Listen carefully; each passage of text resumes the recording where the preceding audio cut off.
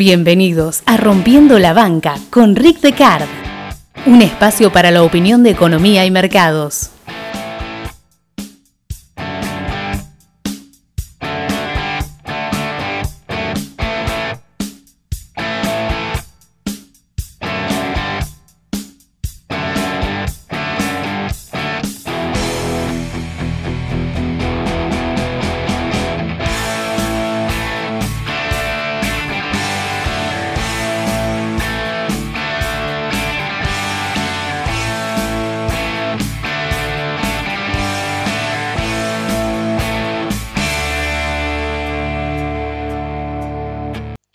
Hace muchos años, justo antes del default en Argentina, estaba con un amigo extranjero que en esa época habían mandado hacía muy poco a trabajar en la filial local del banco en el que trabajaba y nos conocíamos de Estados Unidos y yo tenía que tomar un vuelo de vuelta a Estados Unidos a las horas.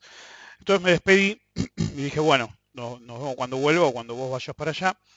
Y estábamos en la filial local de ese banco de inversión muy conocido y él me quiere parar diciéndome, che, ¿cómo no vas a esperar el anuncio del FMI?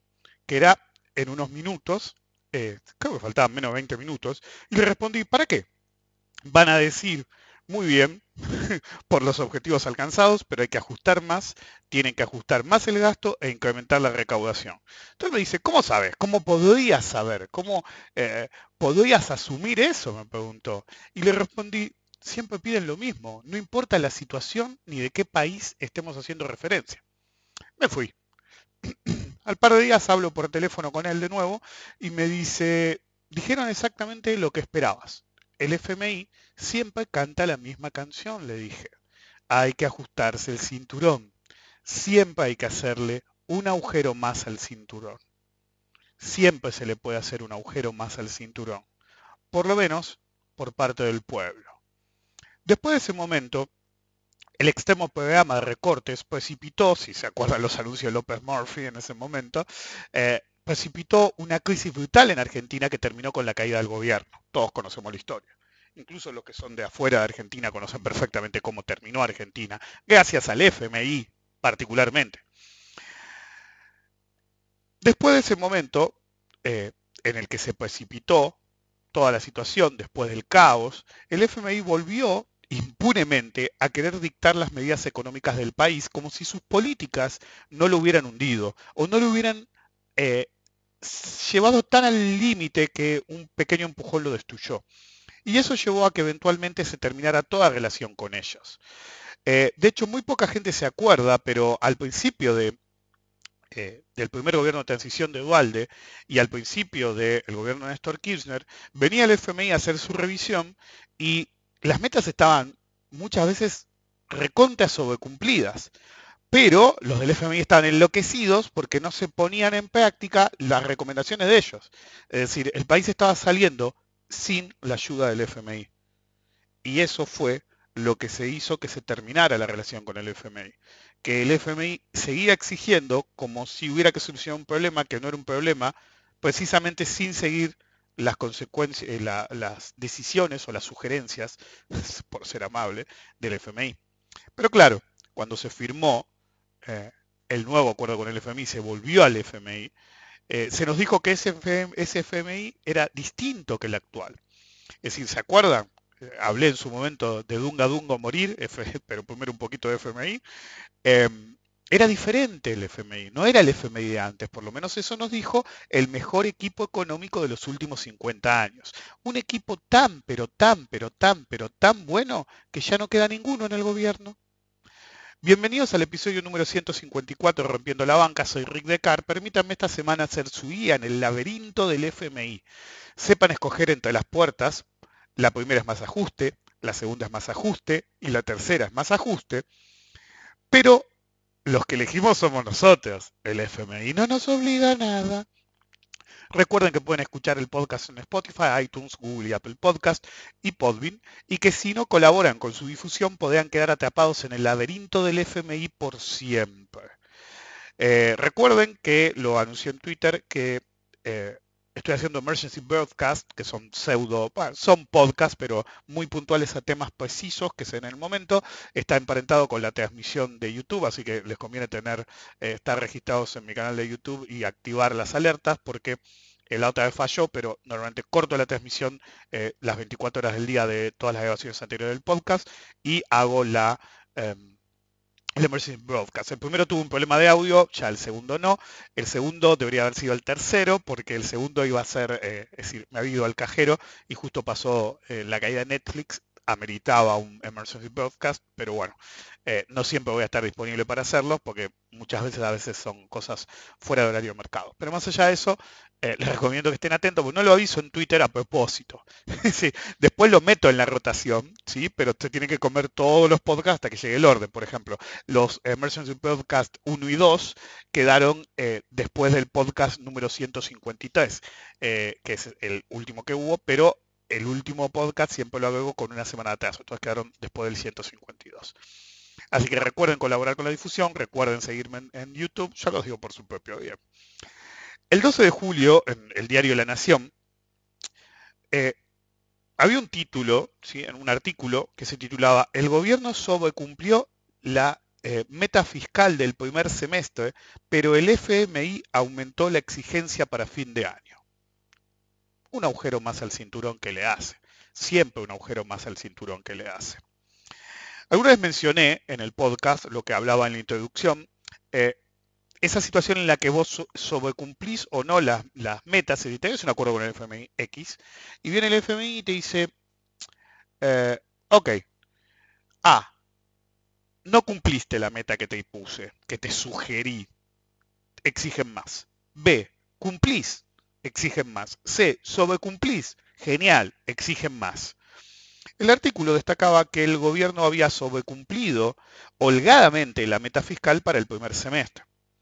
Pero en parte el FMI, esta vez en particular, tiene razón, ya que la meta se cumplió artificialmente. El mes pasado se vendieron 2 centrales térmicas, se otorgó en concesión una tercera y hubo transferencias del FGC, el Fondo de Garantía de Sustentabilidad del ANSES. Duchovne declaró, además, no estamos barriendo cosas abajo de la alfombra. Hasta era título de podcast. Y en realidad es exactamente lo que están haciendo. Ese argumento es el más falaz posible, ya que alcanzar la meta, ¿sí? Porque tengan en cuenta que lo que declaró Duchovne fue en el mismo evento, cuando dijeron sobrecumplimos, alcanzarla fue vía ingresos extraordinarios, ¿sí? Imposibles de repetir, para cumplir precisamente la definición de barrer bajo la alfombra. Quiero cumplir, así que voy a vender lo que queda de las joyas de la abuela, como se decía en Argentina en una época, para llegar al objetivo. Y encima Duchovne sale y te dice, hay que seguir por este camino. ¿Por cuál? Porque para el próximo periodo de revisión hay 2 centrales térmicas menos, hay una que ya concesionaste y no podés exprimir mucho más al FGC. El Destape es un medio bastante opositor, por no decir totalmente opositor, fue un poco más realista. Tituló el artículo, un artículo similar, como "El gobierno privatizó 2 empresas para cumplir las metas impuestas por el FMI". Es decir, yo siempre digo, uno puede ser de derecha o de izquierda, si de centro, o del partido oficialista o de la oposición, pero siempre conviene prestar mucha atención a los medios que son los opositores, ¿sí? Todos van a meter ficha en los artículos periodísticos o de investigación, pero concretamente la ventaja de ver la oposición es que lo hacen sobre la visión del resto, del que no está en el gobierno, y eso siempre ayuda mucho. Entonces, en el artículo eran más precisos el que vi en La Nación, y básicamente decía que la central térmica Ensenada Barragán habían conseguido 26.321 millones. En la Brigadier López, 14.095 millones. Y el FGC le transfirió 19.647 millones. Y la concesión de Aguada del Chañar, 4.180 millones. Es decir, es un paquete de guita. No estabas ni cerca de cumplir el objetivo. Ahora el problema es dual, porque el FMI pidió mayor ajuste, y si bien siempre digo, siempre te piden mayor ajuste, esta vez tiene razón, porque llegaron artificialmente al objetivo, así que no van a llegar al otro, a menos que ajusten muchísimo más.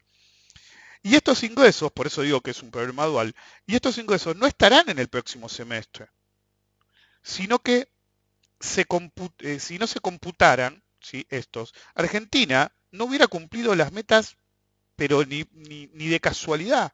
La pregunta es, ¿qué estarán dispuestos a hacer los del gobierno para repetir el éxito dentro de 6 meses, sujeto a que ellos sean los que están en el gobierno? ¿Ok? Esa es la clave de todo el juego. ¿Qué estás dispuesto a hacer? ¿Y qué más podés vender? Uno de los puntos interesantes a plantear es la pregunta, ¿cuál es el precio real de los éxitos, entre comillas, de este gobierno? ¿Qué hacen para llegar a los números? Porque sí, llegaron, pero ¿cómo llegaste? Vendiendo, vendiendo compañías, concesionando otra, exprimiendo al ANSES de nuevo. Entonces, el hecho persiste. De hecho, eh, desde el FMI se sabe que se está presionando una y otra vez para que directamente liquiden el FGC para poder disponer de esa guita también. Entonces es como el cuento de la buena pipa, es decir, ajuste, ¿qué ajuste? Más ajuste, ¿qué ajuste? Ah, dijiste ajuste, bueno, ajuste. Y llega un momento que es el ajuste por el ajuste mismo. ¿Por qué? Porque como yo siempre digo, las burocracias tienden a no querer perder poder, entonces ajustan por donde no hay pérdida de poder. Entonces, se ajusta en términos absolutos, pero en términos de eficiencia relativa, el gobierno cada vez es más ineficiente, presionando la productividad general de la economía cada vez más abajo. Yo hace muchos años, cuando daba clases en la universidad, argumentaba de que el exceso de empleo público durante todo lo que fue la dictadura y los 80, básicamente había hecho que la productividad del trabajo en Argentina tendiera a cero en todo lo que era empleo público y empujara hacia cero, tendiendo a cero también, a la productividad general de la economía. Y es un problema, porque si generamos, es decir, recuerden que cuando hubo que hacer, cuando asumieron el poder, habían prometido que iban a reducir el Estado, que iban a reducir el Estado, vinieron y lo ampliaron dramáticamente. Yo siempre dije, el Ministerio de Modernización, ¿de qué carajo habla? Y cuando llegó el momento de recortar, el Ministerio de Modernización se volvió una secretaría, pero al mismo tiempo sacaron el Ministerio de Salud, una cosa de locos, pasaron de crear un Ministerio de eh, Modernización inútil a sacar el Ministerio de Salud, una cosa de locos. El 15 de julio, el FMI, ¿sí?, el nuevo, recuerden que ahora que Medusa is formally out, ¿sí?, formalmente está out, renunció oficialmente, el director gerente suplente quiere imponer su marca, quiere ser no el suplente, quiere ser el que está. Entonces va a salir a declarar todo el tiempo, va a pedir mano dura con Argentina y con los demás, pero en Argentina no sé, es la que nos interesa a nosotros. Es decir, quiere dejar su marca. ¿Ok? Entonces, el tipo, es decir, directamente el FMI salía, Argentina ha tenido algunos altibajos, pero la buena noticia es que ha implementado las políticas que diseñaron en el programa, las llevaron a cabo y está dando sus frutos. Gerente interino Lipton, el tipo que ahora quiere dejar su marca. ¿Políticas que diseñaron? Sí, algunas fueron diseñadas por el gobierno local, pero la mayor parte de las políticas de ajuste vienen del FMI. La diseñaron, en todo caso, ustedes, FMI, y nos están obligando a llevarlas a cabo con el tema de liberarnos guita cada vez más. En realidad están financiando a un partido político su reelección, porque es todo acerca de que el gobierno llegue. Y uno puede decir, no, pero los vencimientos de deuda, qué sé yo, si el FMI no te apoya, este gobierno no es reelegido. Entonces, por más que se dedique a, sea el Metrobús o pagar deuda, te están financiando la reelección, porque sin ese financiamiento de del FMI sería imposible siquiera pensar que se acercaran a la posibilidad de una reelección. Y a pesar de esto le está costando un huevo. Más allá de eso, creo que la cita textual es mucho más elocuente. El problema es que el problema de ajuste es como siempre, eh, implica ajuste por el mismo ajuste, ajuste por el ajuste mismo, si lo prefieren. Se recorta donde es más fácil y rápido, sin medir las consecuencias, siempre pensando en el éxito del programa y jamás en la viabilidad de la víctima que tiene que llevar a cabo el ajuste. Nunca en la viabilidad del país. Hace un tiempo, cuando empezó el tema del FMI, me acuerdo que justo salió la noticia, el otro día justo lo escuché en la televisión de 24 horas, cada tanto chequeo que esté transmitiendo bien y veo que, y justo enganché el momento en que decía que hubo un momento que el FMI, ¿sí?, y los acreedores de Grecia no se ponían de acuerdo en un trato para Grecia. Y decía, ¿saben cuál es el problema? En ningún momento, es decir, era una negociación sobre la deuda de Grecia, sin Grecia presente, una cosa de locos. Nunca es acerca de un gasto eficiente, de un gasto que sirva, sino en el camino más fácil, que tiene como efecto colateral un incremento marcado de la ineficiencia a corto plazo y consecuencias estructurales a largo plazo difíciles de revertir, muy difíciles de revertir. De hecho, este muchacho insistía, es decir, básicamente apoyaba la misma política del gobierno, el mismo verso del gobierno, el mismo mantra del gobierno, es por ahí, es el único camino. Pero el 15 de julio, ¿sí?, el mismo día que declaraban eso, ¿sí?, en las mismas declaraciones, lo puse en Twitter, es decir, lo puse esquemático, los términos más importantes. Y voy a leer los tweets míos, ¿sí?, los dejé abiertos de acá. Entonces, lo primero que había pasado fue lo del famoso FMI amplía el tope para venta de futuro del dólar de Argentina. Bueno, eso fue un emergency broadcast. Pero a los segundos sale el FMI sube pronóstico de la inflación en Argentina. El 2019 esperaban que la inflación fuera 30,5%. Ahora decían, ¿saben qué? La inflación en el 2019 va a ser 40,2%. Y para mí va a ser más. Estamos en julio recién. Y a tu otra proyección le pifiaste por 10 puntos. Y en el 2020 va a ser 32,1% y decían que iba a ser el 21,2%. Es decir, decían que para el 19 iba a ser el 30% y ahora para el 20 va a ser el 32%. Una cosa de locos, ¿sí?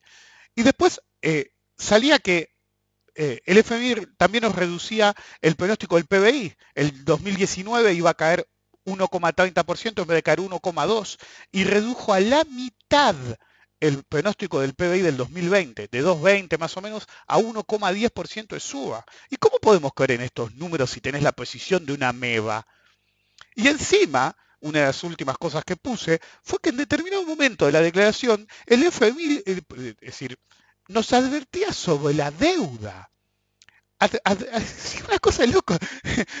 El FMI advertía a Argentina sobre el nivel de endeudamiento, de stock, ¿sí? Pero sobre todo el tema de renovaciones cada vez a menor plazo y tasas más altas, lo que según ellos era un riesgo en poco tiempo. ¿Ok? Nosotros, ¿sí?, teníamos un problema de deuda, pero cuando viniste vos y nos diste 50.000 millones al pedo como país, pues no hacían falta en ese momento, y se los rifaron, o los metieron en una cuenta para decir que tenían suficiente reserva, o siguieron haciendo sus ñoñeces como el Meteobús, ¿ok? Eh, Vos volviste a Argentina un problema de deuda, porque además era endeudamiento a corto plazo, en un plan de un horizonte temporal máximo de 5 años. Entonces, vos produciste eso. Tenemos una economía muy condicionada en Argentina. Y si ustedes no son de Argentina, deberían llegar hasta el final de este podcast igual si son de México, Colombia, España, el país que sea, porque cualquiera puede caer en las garras del FMI. Tenemos una economía muy condicionada por un stock de deuda demasiado elevado, por un cuello de botella de servicio de deuda feroz, por un gasto elevado y en extremo ineficiente, pero por si fuera poco, por un FMI omnipresente que define y condiciona las políticas económicas de Argentina en general. La situación se completa con un dólar y tarifas contenidas por las elecciones inminentes, bajo el precepto de que ningún precio es muy alto para ser reelegidos. Total, el precio siempre lo paga otro. En ese contexto y por trascendidos, se considera que la hoja de ruta futura del FMI, ni bien se sale al cuello de botella, y en realidad en los trascendidos no lo habla, pero que implícito, el dólar ya no se van a matar por sostenerlo porque ya fueron reelegidos. Las tarifas, ya se dijo abiertamente que ni bien terminen, es decir, que todos los aumentos que tenían planeado para este año, te los van a enchufar ni bien ganen. Una locura. Es decir, tienen dos variables críticas como las tarifas y el tipo de cambio en este momento, que podrían dar un golpe inflacionario brutal, y lo dejan guardado para después de las elecciones. Primero ganamos, después vemos. Yo vi el programa de Albertito, el Albertonomics, le podríamos decir, no sé si ya alguien usó el término o no, pero le podemos decir Albertonomics, como le decíamos Macroeconomics al otro, y es de terror. Es decir, ya con es decir, a mí ya se me seca la boca del solo pensar que uno de sus fundamentos es el dólar a 60 tiene un buen nivel. Es decir, cada vez que un gobierno en Argentina ha venido y ha dicho, bueno, ok, nosotros necesitamos el dólar en X, el dólar se dispara. Entonces, si ellos te dicen 60, te puede terminar en 100, o lo que sea. ¿Viste? No es que digo que va a ir a 100 si gana Alberto, lo que digo es, si realmente ellos piensan que lo pongo en 60 y listo, cagaste, flaco. A menos que vuelvan a herramientas pasadas. No necesariamente un cepo total, pero a una estructura de agarrar y pararse y decir, el tipo de cambio es este y no es otro. Acuérdense que en 10 lo bancaron como Duque y estaba reateazado. Pero bueno, no es lo mejor. Pero del otro lado, ¿viste? Pero, y Albertito te dice, no, yo, reforma provisional, no. Reforma laboral, no. Entonces mi mujer en la comida me decía, sí, pero te dicen una cosa y después hacen otra. Bueno, no importa. Este te dice aunque sea no. Macri te dice que sí, sí o sí. Entonces, aunque sea, te da la esperanza, Albertito. Pero vos ves las cosas, y eso que no prometieron mucho, ves las cosas que promete uno y ves las cosas que promete otro y te querés cortar las pelotas. ¿Ok? Es como una ruleta rusa electoral. Ese es un buen título para un podcast. Ok, la hoja de ruta, a eso íbamos. Eh, el primer punto que en teoría, recuerden que esto es una mezcla de trascendidos, el análisis de crisis de otros países como fue Ucrania, entonces hay que tomarlo con pinzas, pero en el ambiente está como imponiéndose la idea de que esta sería la hoja de ruta. En primer lugar, a mediados de año que viene, una reestructuración de los vencimientos. Se cuidan en usar la palabra, en no usar la palabra reestructuración y usar la palabra redefinición. Ok, no vamos a reestructurar la deuda, la vamos a redefinir en términos de vencimiento. Con preocupación sobre todo, según el FMI, al 2021 y 2022, aunque en realidad el verdadero problema, ya lo he explicado, está en 2023-2024, entonces ni siquiera tienen, es decir, puede haber un cuello de botella en 21 y 22 porque no tienen, es decir, la famosa política actual de este gobierno que desde el 18 empezó diciendo tenemos el financiamiento asegurado hasta X, ¿sí? Y iban metiéndose más con el FMI hasta las pelotas y iban empujando el horizonte temporal. Por eso creo que el FMI dice 21 y 22, porque si te convencen de que tu problema está ahí, vas a ser más receptivo a las políticas que ellos te van a imponer. El verdadero problema de deuda de Argentina es 2023-2024, en el cual hay un cuello de botella feroz. El segundo punto es, obviamente, el fondo estará más que dispuesto en ayudarnos a redefinir los vencimientos, convirtiendo, porque tienen herramientas, de convertir el préstamo actual stand-by en un préstamo de Extended Fund Facility, ¿sí? Un préstamo de facilidades extendidas de fondos, con un horizonte máximo posible a 10 años. Después te hacen rollover 40 veces, eso no te preocupes. Tercero, es probable, es decir, ellos pretenden no solamente que nos dieran un montón de guita, sino que además tratar de mantener el dominio sobre Argentina 10 años más con sus políticas y su imposición de la visión de lo que es correcto, ¿sí? Y encima probablemente, es más que probable, te tiren unos cuantos huesos más, 10.000 millones, 15.000 millones o incluso más, con tal de mantener su férrea garra sobre Argentina. En tercer lugar, es probable que previamente se exija, y escuchen esta, un reperfilamiento de la deuda con el sector privado y que el mismo fondo, ya que el mismo fondo la considera insustentable con alta probabilidad. ¿Ok? Esto sí lo estoy leyendo. Hoy casi todo fue improvisado, excepto ciertas cosas que no me queda otra que leer porque quería decir precisamente eso. Ahora fíjense, para los servicios de deuda, redefinición. Para una reestructuración del capital usamos reperfilamiento. Es todo teoría económica nueva. No, flaco, estás reestructurando la deuda. Decile como quiera. Es decir, la palabra del horror es reestructuración. Es decir, cualquiera que tenemos CDS, ¿ok? Vos decís, sí, voy a redefinir y ejerces el CDS. ¿Ok? Porque estás redefiniendo, reperfilando, estás reestructurando, estás violando las condiciones de uso, las condiciones de emisión, perdón, de de la deuda, tú automáticamente, si vos haces cualquier cosa de esta, automáticamente todos los CDS se llenan. Algún banco se puede hacer el boludo, pero está en el cliente agarrar y decir, estas no son las condiciones originales y difícilmente el emisor se ponga con un abogado, porque ganó el guita igual. Eh, entonces, es probable, en tercer punto, que previamente se exija, decía, un reperfilamiento de la deuda. Ok.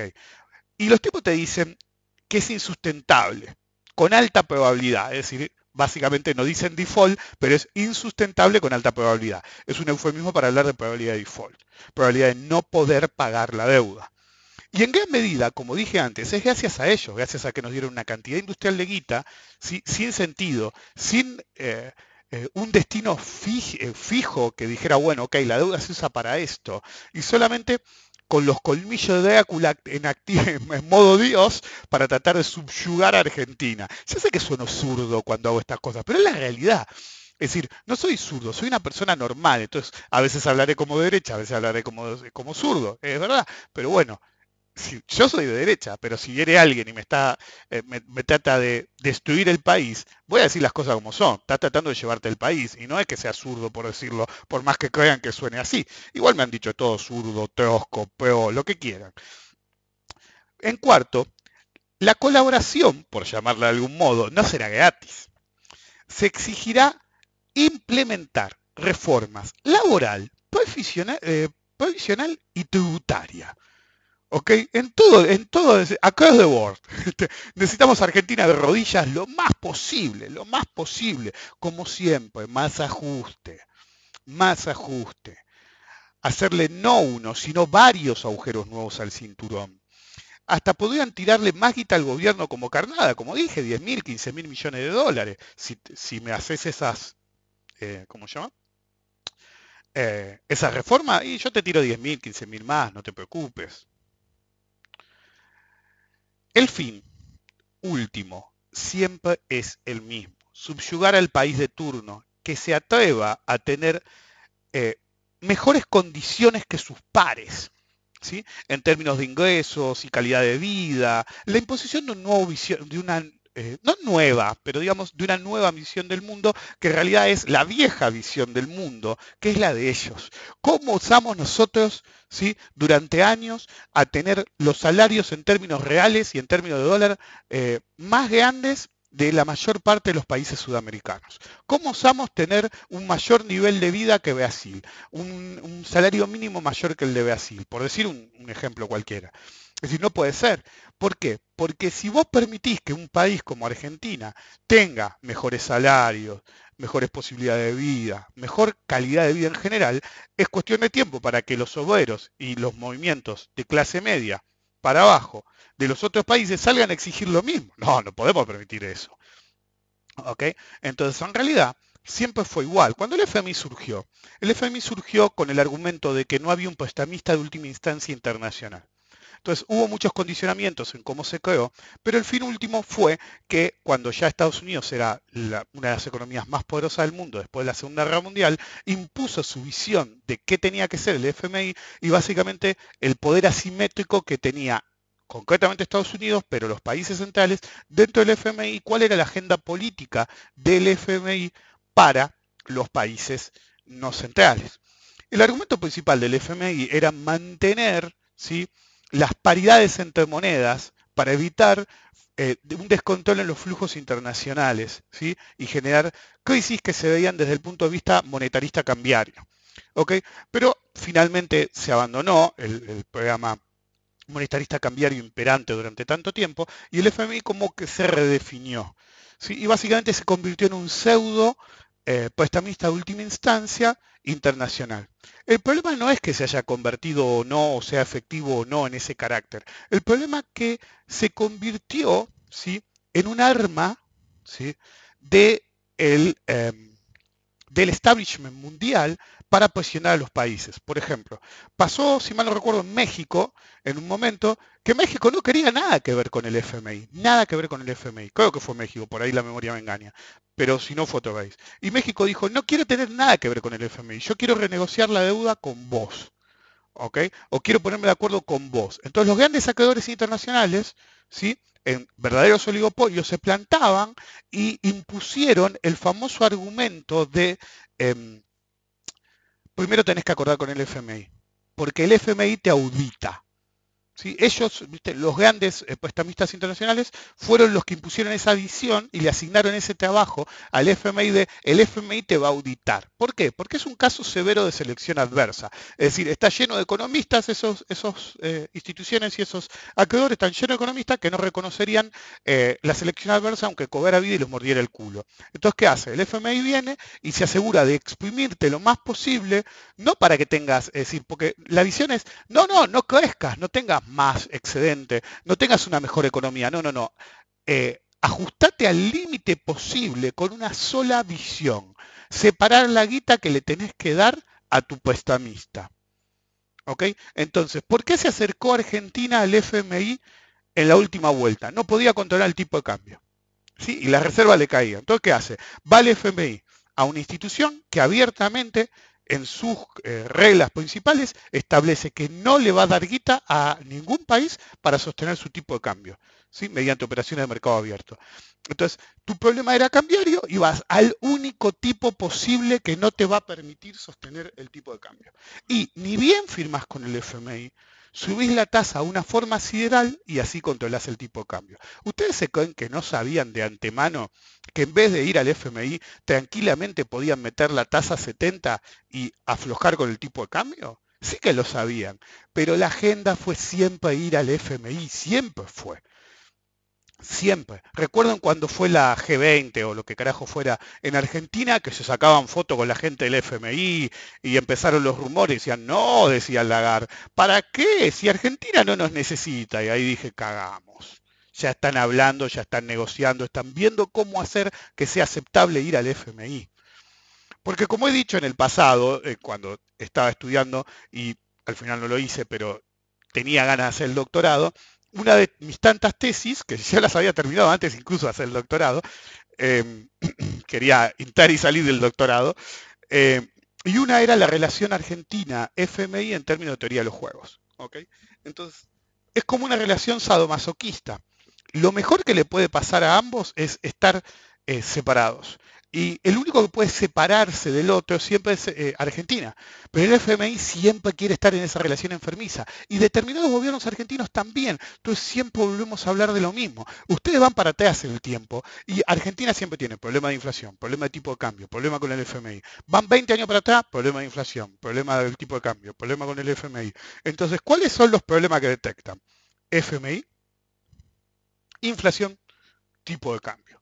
Mi hipótesis es que Argentina tiene un solo problema. ¿Sí? En otros podcasts, a través del tiempo, he dicho, bueno, la hoja de ruta para salir de este quilombo es esta, es esta. Pero llega un momento que te quitan grado de libertad a base de hacer quilombo. En algún podcast voy a decir exactamente para mí cuál es el problema de Argentina y cómo se solucionando, costaría mucho, pero cómo solucionando ese problema único, eventualmente nos sacaríamos encima el FMI, eventualmente Argentina saldría del ciclo boom and bust. Básicamente, nos va re bien y de golpe nos hacemos mierda de nuevo. ¿Por qué? Porque tenemos un problema crítico, que ya mencioné en algún otro podcast o webinar del grupo de asesoramiento o algún evento. Conclusión, el FMI siempre nos va a pedir lo mismo, un agujero más al cinturón. Conclusión, el partido político de turno, sobre todo el de derecha, siempre nos va a pedir un agujero más al cinturón.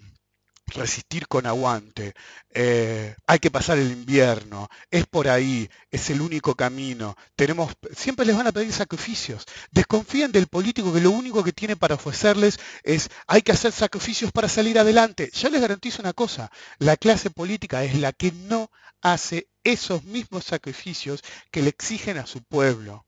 ¿Okay? Y lo más patético de todo es que muchos de los que apoyan ese gobierno, y no hablo del pobretón globoludo, como le dicen, que los defiende a muerte, hablo incluso de empresarios de guita, que pierden mucha guita, pero quieren esa visión del mundo.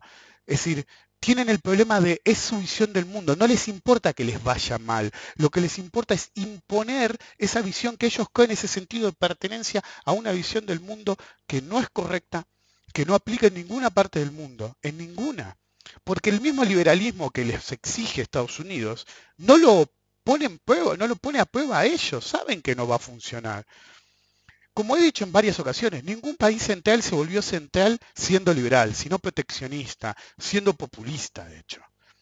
Y mientras el gobierno de Estados Unidos te pide liberalismo, te mete tarifas a lo pavote porque el resto del mundo los está cagando. Eso es una guerra de tarifas, flaco. Y el más irracional, el más proteccionista y el más populista del mundo en los últimos más o menos 20 años, desde que se fue Clinton, es abiertamente Estados Unidos republicano. Nos vemos la próxima.